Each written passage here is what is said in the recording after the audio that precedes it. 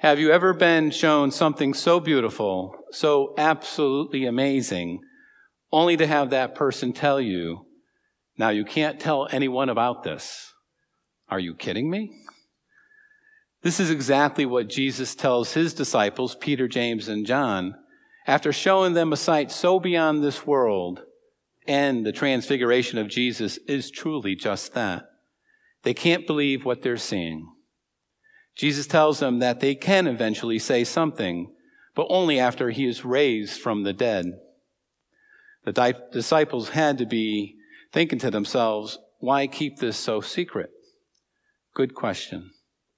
Why didn't Jesus demonstrate his divinity, not just to the chosen few, but to the entire world? Wouldn't Jesus have attracted more followers if he did? All good points to consider. But since Jesus didn't show his divinity to everyone in this profound way, he must have had a good reason. By the way, that's always the starting point when we don't understand why Jesus does things this way and not that way, or why the church teaches this and not that. The reference point is always Jesus must have a good reason. Then we pray to discover that good reason if possible, but mostly we accept the reasons in faith and not reject God or his church because we don't understand it or we don't agree with it. I was spiritually accompanying a gentleman a few months ago, not from this parish, who landed on hard times and was living out of his car. In discussing the faith, his situation reminded me of the Holy Family, Jesus, Mary, and Joseph. They couldn't find lodging and were very desperate. It was only after knocking on many doors that they were finally able to find shelter, albeit not a very nice one. Then I recalled the time Jesus says, "The foxes have holes and the birds of the sky have nests, but the Son of Man has nowhere to lay his head." This in response to someone telling Jesus, "I will follow you wherever you go." The question this gentleman then asked me wasn't the question I was expecting. He asked, why did God the Father allow Jesus to experience these hardships? I had to make sure that I didn't hear, "Why is God allowing me?" No, he said, why did God allow Jesus to experience homelessness? Which is a profound question. I said it is a deep mystery. But what I can say is this: Jesus doesn't just talk the talk, he walks the walk. I said we have a God who wanted to plunge himself into the very depths of our broken humanity in all things but sin. Jesus wanted to experience the trials and difficulties that we all face in life. When you and I say to Jesus, "This really stinks, Lord. I feel all alone. I feel miserable. I feel scared," Jesus can rightly say to any one of us, "I know. I've been there." And we all know that it's always more comforting to talk to someone who's been in our shoes.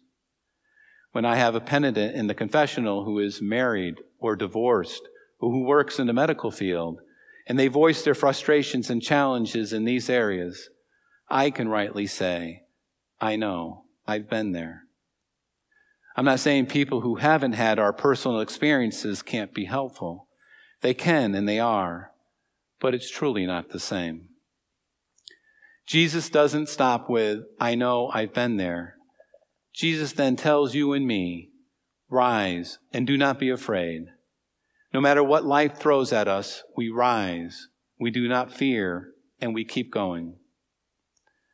Why? Because what God has in store for you and me is out of this world, literally and figuratively. Jesus' transfiguration is a sign of what is to come for those who love him, for those who trust in him, for those who follow him. And we just don't follow Jesus when all is well. We follow him when all is not well, when all is not right with the world, because the world is not right. It is not well. And more importantly, we are not created for a world that is right. We are created for a God who is love. I love what St. Paul says in Corinthians. Our troubles pass quickly, and their burdens seem light when we compare them to the weight of eternal glory, which far exceeds the burden of our suffering.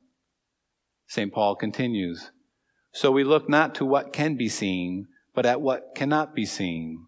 For what can be seen is temporary, but what cannot be seen is eternal. Jesus shows only a few of what cannot be seen, his glory. A glory that we will not see in this life, but pray to see in the life to come. Jesus' transfiguration is meant to transform us so we can then help transform others. Was I able to solve all this gentleman's problems? No, that is impossible.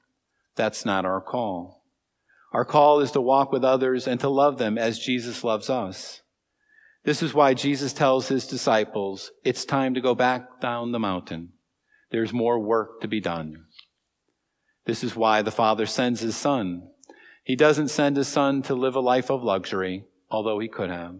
He doesn't send his Son to be served, but could have.